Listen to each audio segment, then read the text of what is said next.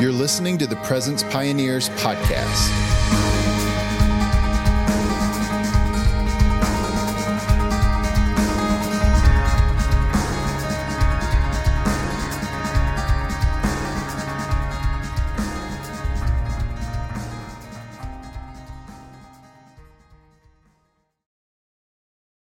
Well, thanks so much for having me. Let me just say another prayer here. God, we love you and thank you for what you're speaking. We are so thankful for the gift of your Holy Spirit here during this season. Thank you that you did not leave us alone, that you poured out your Spirit in us and upon us. And we just welcome you, Holy Spirit, into the rest of this teaching time this afternoon. Open the eyes of our hearts, give us that spirit of revelation, catch us up in your story, into the things that you are doing. And I just pray that you would apply the truths of your word in specific ways to anyone that hears it. Holy Spirit, just give little whispers and nudges and direction for the sake of your glory, for the sake of your name, Jesus. Amen. This is going to be a little bit of an interesting talk following that one. Because what I felt stirred to share about was really to invite you guys to sing. And Jonathan and I have talked about what Jesus called the dance and the dirge, and this tension that's a biblical tension between the kingdom of God that's now and not yet. And so what I'm going to share is certainly not a contradiction to the amazing teaching that Dave just gave about the need for truth, which is so important, and the need to mourn, which is so important. But we also need to sing, and we also need to rejoice at the same time. And those two things are not in contradiction to one another. And so I actually believe that as we near the return of Jesus, one of the wisest things that we can do is actually to worship, is to sing and to honor the Lord. And it almost seems foolish, but as we get here to the day of Pentecost Sunday, Ephesians 5 says, "Do not be drunk with wine, for that's debauchery, but be filled with the Spirit, addressing one another in psalms, hymns, and spiritual songs, singing and making melody to the Lord with your heart, giving thanks always and for everything to God the Father in the name of our Lord Jesus, submitting to one another out of reverence for Christ." So one of the things that comes from the outpouring of the Holy Spirit is worship, is praise, is a song. And just in light of the previous teaching, maybe I'll just start here and just say that the kingdom of God is now and not yet. So as we near the return of Jesus, we're anticipating. That scripture was Ephesians chapter 5 that I just read, if that's what that comment is asking. Ephesians 5:18 from there on. So the kingdom of God is now and not yet. So the kingdom of God is where God rules and reigns. Jesus said, "Let your kingdom come, let your will be done on earth as it is in heaven," right? So the kingdom of God is where the king is in charge. It's the place of his rule and his reign. It's where he has his way. And that is 100% in heaven. He has things exactly how he wants them. And rather than coming the first time and bringing his political dominion, like many were expecting, Jesus came and then he ascended and then he put the Spirit of God in our hearts. And so when we come into Christ, we come into the kingdom of God. We become citizens of God's kingdom, ambassadors of his kingdom. We come under his leadership, his rule and his reign. And so in that sense, the kingdom of God is now, right? Because we are in the kingdom of God, and we as the church, his people, are advancing his kingdom on the earth. And there's another sense in which the fullness of God's kingdom is not coming until Jesus himself returns and is here in the bodily form. So we live in that tension right now. We live in that mourning and that rejoicing. And so there's this ache for the fullness, but there's also a rejoicing in the gospel and what Jesus has already done in his death and his resurrection and his ascension. And so that's what I want to just call us into here and invite us into, is that I believe we need to worship. I believe God's inviting us to sing. I believe he's inviting us to pray. And I believe as we near the return of Jesus, we're going to see the earth, the nations filled with a new song that the earth is going to sing. Because what Jesus is doing is he's restoring everything back to Eden, so to speak.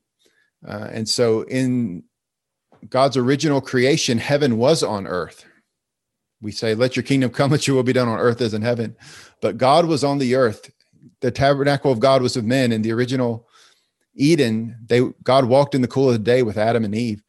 And Eden was a sanctuary, a temple, and really God's desire.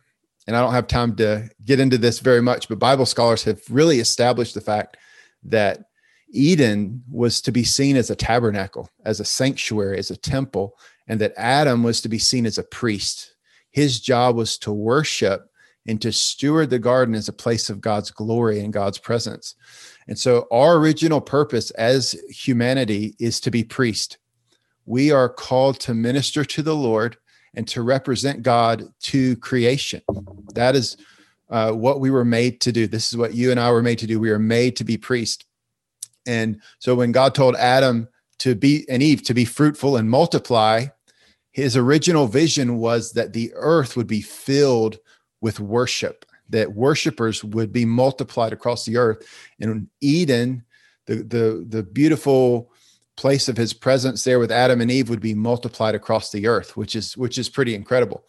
An amazing vision that we were created to be on the earth, to worship the Lord and to steward the earth as a place of his presence, and together as a royal priesthood. So we're priests that minister to the Lord, but we're a royal priesthood. We have authority, and we're to care for the earth together. And so what obviously sin has separated us from God, heaven and earth. There's this rift now. And what Jesus is doing is restoring things back to Eden, but it's even going to be greater than God's original plan was from the beginning. And so as we near the return of Jesus and we look towards that day, we also need to look back and realize that what's really happening is a restoration, that God is restoring all things back to the way they were originally meant to be. In Ephesians, it talks about how God's bringing everything in heaven and earth together in Christ, that Jesus is bringing those things back together again. And so this becomes pretty clear. You guys probably know these verses, right? 1 Peter 2, it says that we are a royal priesthood, that because of Christ, we have now been restored back to our original purpose. We can worship him again. We can experience his presence again. Yeah, you guys are posting my next verses right there. There you go. Revelation 1 and Revelation 5, exactly. That Jesus, I love the Revelation 5 one. Let me look it up here real quick. I don't have it memorized like Jason probably does, but just messing. Revelation 5, verse 9, they sing a new song saying, "Worthy are you to take the scroll, to open its seals, for you were slain, and by your blood you ransomed people for God from every tribe, tongue, and nation." So Jesus was slain. The Lamb of God was slain, and he's brought people out of every tribe, tongue, and nation. Why? To make them a kingdom of priests to God, so that they could reign on the earth. So our original purpose, when we look back at Eden, is to be a royal priesthood. And our eternal destiny is also to be a royal priesthood. So God is bringing us back through Christ to be who we were made to be from the beginning. And so you see this in heaven. The 24 elders are a royal priesthood in heaven. They're sitting on thrones in chapter 4 of Revelation 4. You get to chapter 5, they've got harps and bowls. They're doing worship and prayer. They're in heaven. They're doing priestly ministry, and they're also kings. So they're a royal priesthood in heaven. And again, Jesus, of course, is bringing heaven to earth. And and so I believe what we need to be doing as we look forward to the return of Jesus is we embrace the kingdom now. And in a sense, we live in the future right now. And so as the church, we're kind of building kingdom outposts for heaven on earth, where we're these royal priestly communities that we are called to manifest some measure, some degree of heaven on earth, where we gather together to worship, gather together around the presence of God, gather together to pray, and we act in this priestly way. I don't know that I necessarily defined what it means to be a priest very well, but the primary activity of priests is to minister to the Lord. That is the primary activity of priests, is to worship. In a broader sense, priests are representatives. They go to God on behalf of people. So they're intercessors, and then they go to people on behalf of God. And so they're prophets in that sense. That's what priests are. And so I believe that God is inviting us by his Spirit to say, we need to manifest a measure of heaven on earth right now. We need to begin to function in this royal priestly identity. Now we need to start singing. We need to start worshiping. We need to embrace that reality right now. Like Jonathan said, I just finished my first book. It's called David's Tabernacle: How God's Presence Changes Everything. And Dr. Jason Hubbard was gracious enough to look over it and give me an endorsement, which I was so grateful for. Even though we're kind of new friends, but really appreciated that. And so King David, and what I write about a lot in this book is that David and the tabernacle, the community he established in Jerusalem when he became king, is such a picture of all of this, what I'm sharing about. David brought together the priestly and the kingly ministries together. He had this amazing revelation that he kind of summarized in Psalm 22:3, where he says, God is enthroned in praises. That is a stunning statement. The idea that there's a connection between praise and worship in our songs and God coming in his throne, which is God's government, God's kingdom, that God is enthroned in the midst of worship. This is an amazing revelation that David had. It's a heavenly revelation. Again, that's exactly what you see when the Apostle John, 1,000 years later, would peer into the heavenly throne room. He would see the government of God, the throne room of God, and it's surrounded by worship and prayer. That's the environment from which God releases. Psalm 22:3 was the verse I just read. The environment in which God releases his government, his kingdom, his purposes, his judgments is in the context of day and night songs. God is singing in heaven, and he has there's music going all around him.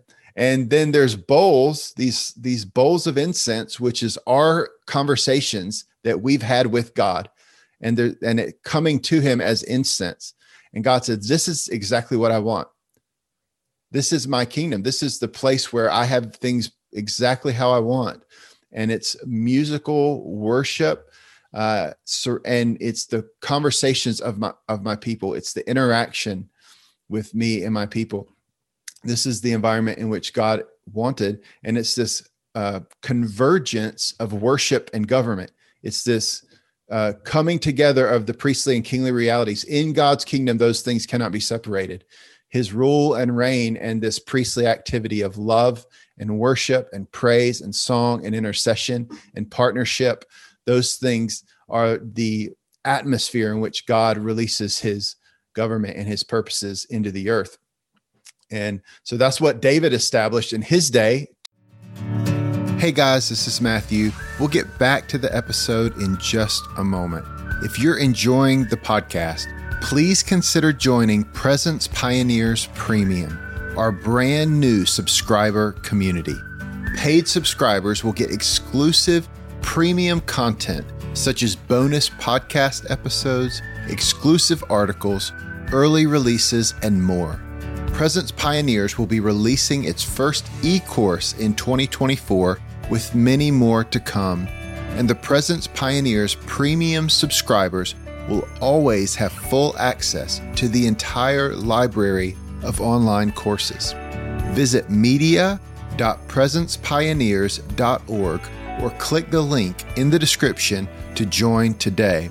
You can become a premium member today for an introductory price of only $5 a month.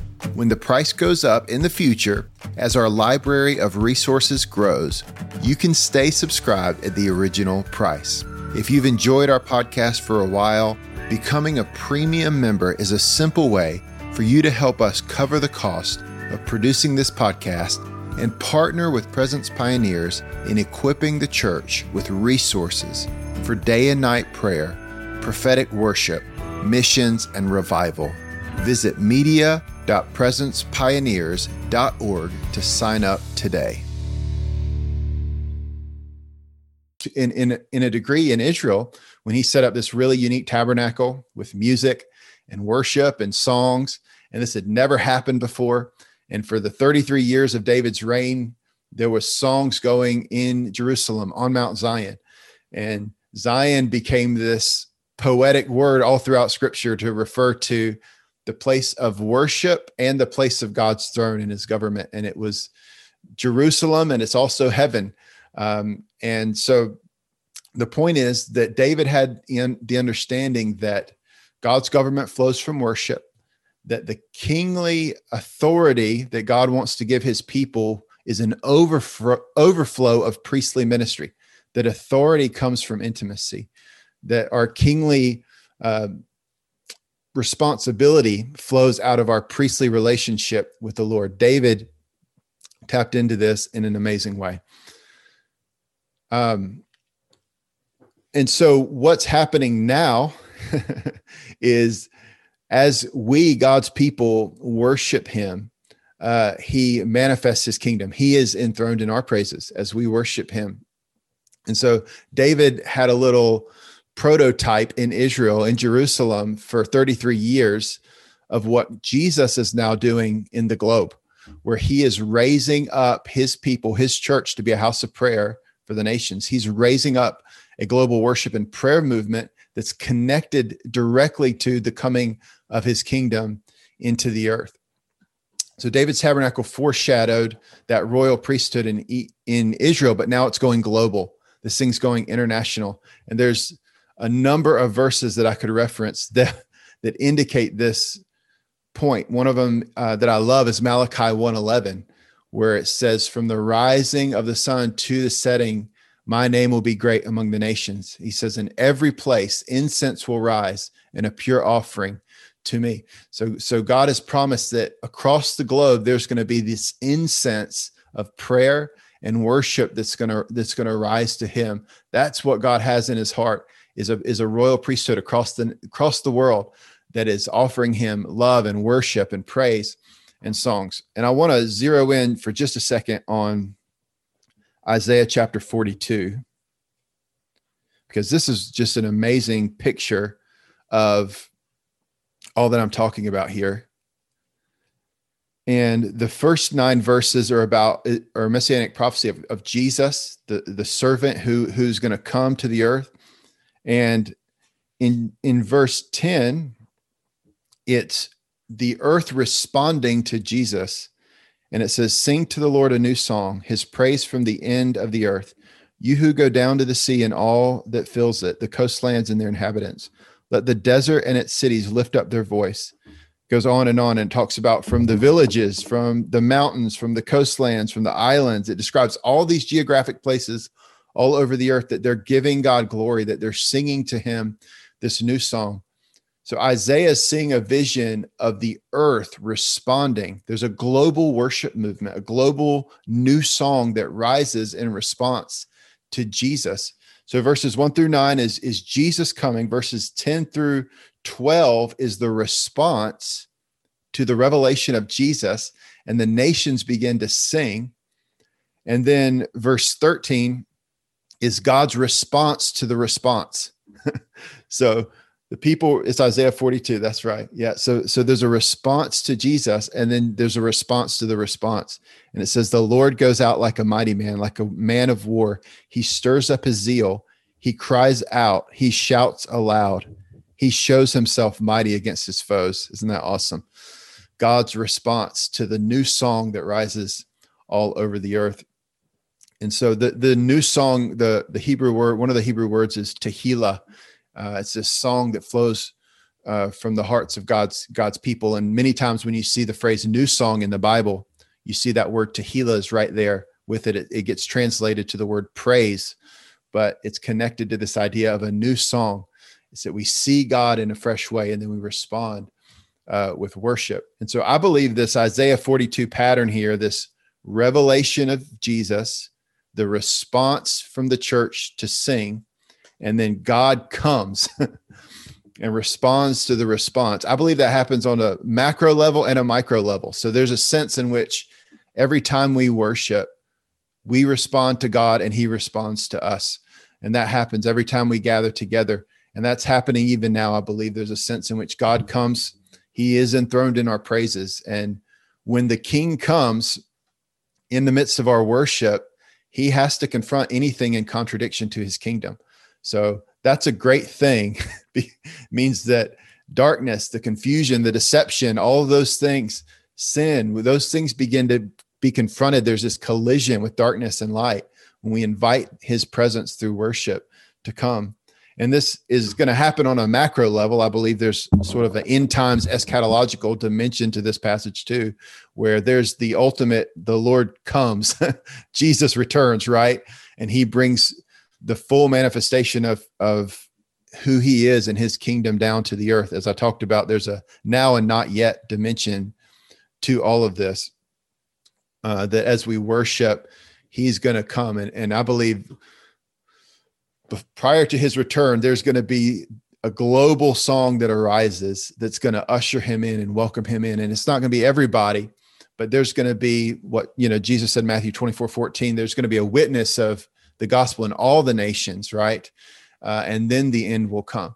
And so if we are made to worship, if we are created to worship, then part of the witness of the gospel in all the nations is there's going to be worship in all the nations. There's going to be people in every ethnos who are loving, worshiping, praising, declaring who Jesus is in every place.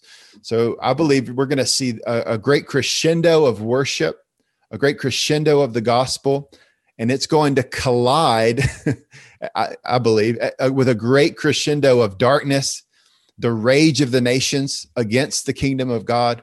There's going to be challenge. There's going to be tribulation. But I do believe that dark and light are going to collide together. But we're going to see this beautiful song that arises, cries of his people in the midst of it. Part of the songs that are sung are going to be intercessory songs. They're going to be prayers that are sung because God's raising up intercessors and watchmen. So the worship and prayer are going to flow together, just like you see in heaven. And there's a lot of verses I could share about that too. But I think you guys get the point here that there's going to be an amazing move of God's Holy Spirit to awaken worship. And I just believe, as almost childlike as it seems, that one of the wisest things we could do as we feel the urgency of the return of Jesus is to sing, to him, is to worship him and to praise him. I believe there, well, John Piper says it brilliantly like this. He says, worship is the fuel and the goal of missions.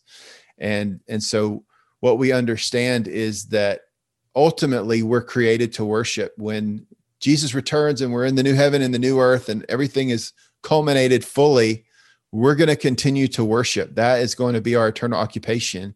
We'll be kings and priests to God forever. So what we see now is the challenges and the need for evangelism and missions and healing and transformation and all of these things. Those are temporary means to get us to the ultimate goal of worship. But worship is also what fuels that. Worship, it's the same pattern you see here in Isaiah 42. It's like you see Jesus, and then we respond and we worship, and then he comes in the midst of our worship and advances his kingdom, and then we worship because he's awesome and he's with us. And then that perpetuates the advancement of his kingdom into the earth. And so worship is both the fuel and it's the goal of missions. Let's see how much time we have here. So just, I'm not sure if you guys are leaving comments or not. The chat gets distracting if I pay too much attention to it. So I'll have to look at that afterwards. Hopefully somebody's responding, but let me just say one other thing here before I wrap up. Just 1 Peter 2, where it does talk about us being a royal priesthood. It says, as you come to him, this is 1 Peter 2:4. As you come to him, a living stone, rejected by men, but in the sight of God, chosen and precious, you yourselves, like living stones, are being built up a spiritual house to be a holy priesthood, to offer spiritual sacrifices acceptable to God through Jesus Christ. I just want to encourage you to offer spiritual sacrifices to the Lord. Offer your praise, offer your lives, offer your worship, offer your prayers. And I want to encourage you to do that in the context of community.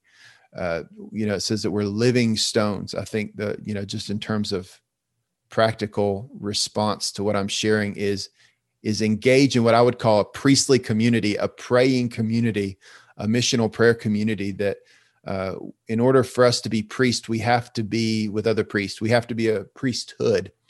So that's the context in which the scriptures speak of it here. And then that we learn to offer those sacrifices. We learn to praise the Lord. We learn to pray. Verse 9 says, you are a chosen race, a royal priesthood, a holy nation, a people for his own possession, that you may proclaim the excellencies or the praises of him who called you out of darkness and into his marvelous light. So, God, we love you. And God, thank you that we get to be a part of what you are doing in the earth.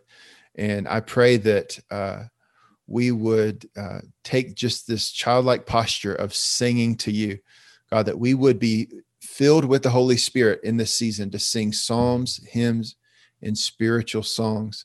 God, that you would set everyone who hears this teaching in community that ministers to your heart, that hosts your presence, that partners with you to see your kingdom come and to see your will done on the earth, Lord. Even as we mourn, we rejoice. We long for the fullness of all that you're going to do, Jesus, but we rejoice that in some sense it is finished, that you have died, that you have risen, that you have ascended. And we know that it's just a matter of time for you to wrap up all that you've started, Jesus. And we are anticipating your return. And we're thankful for what you've already done, Jesus. And I pray that you would make all of us who are tuning in today, God, make us worshipers, make us lovers of you. Let a new song arise in our hearts, in our cities, in our nations, Jesus, because you are worthy of it. And we love you, Lord. In your name we pray. Amen.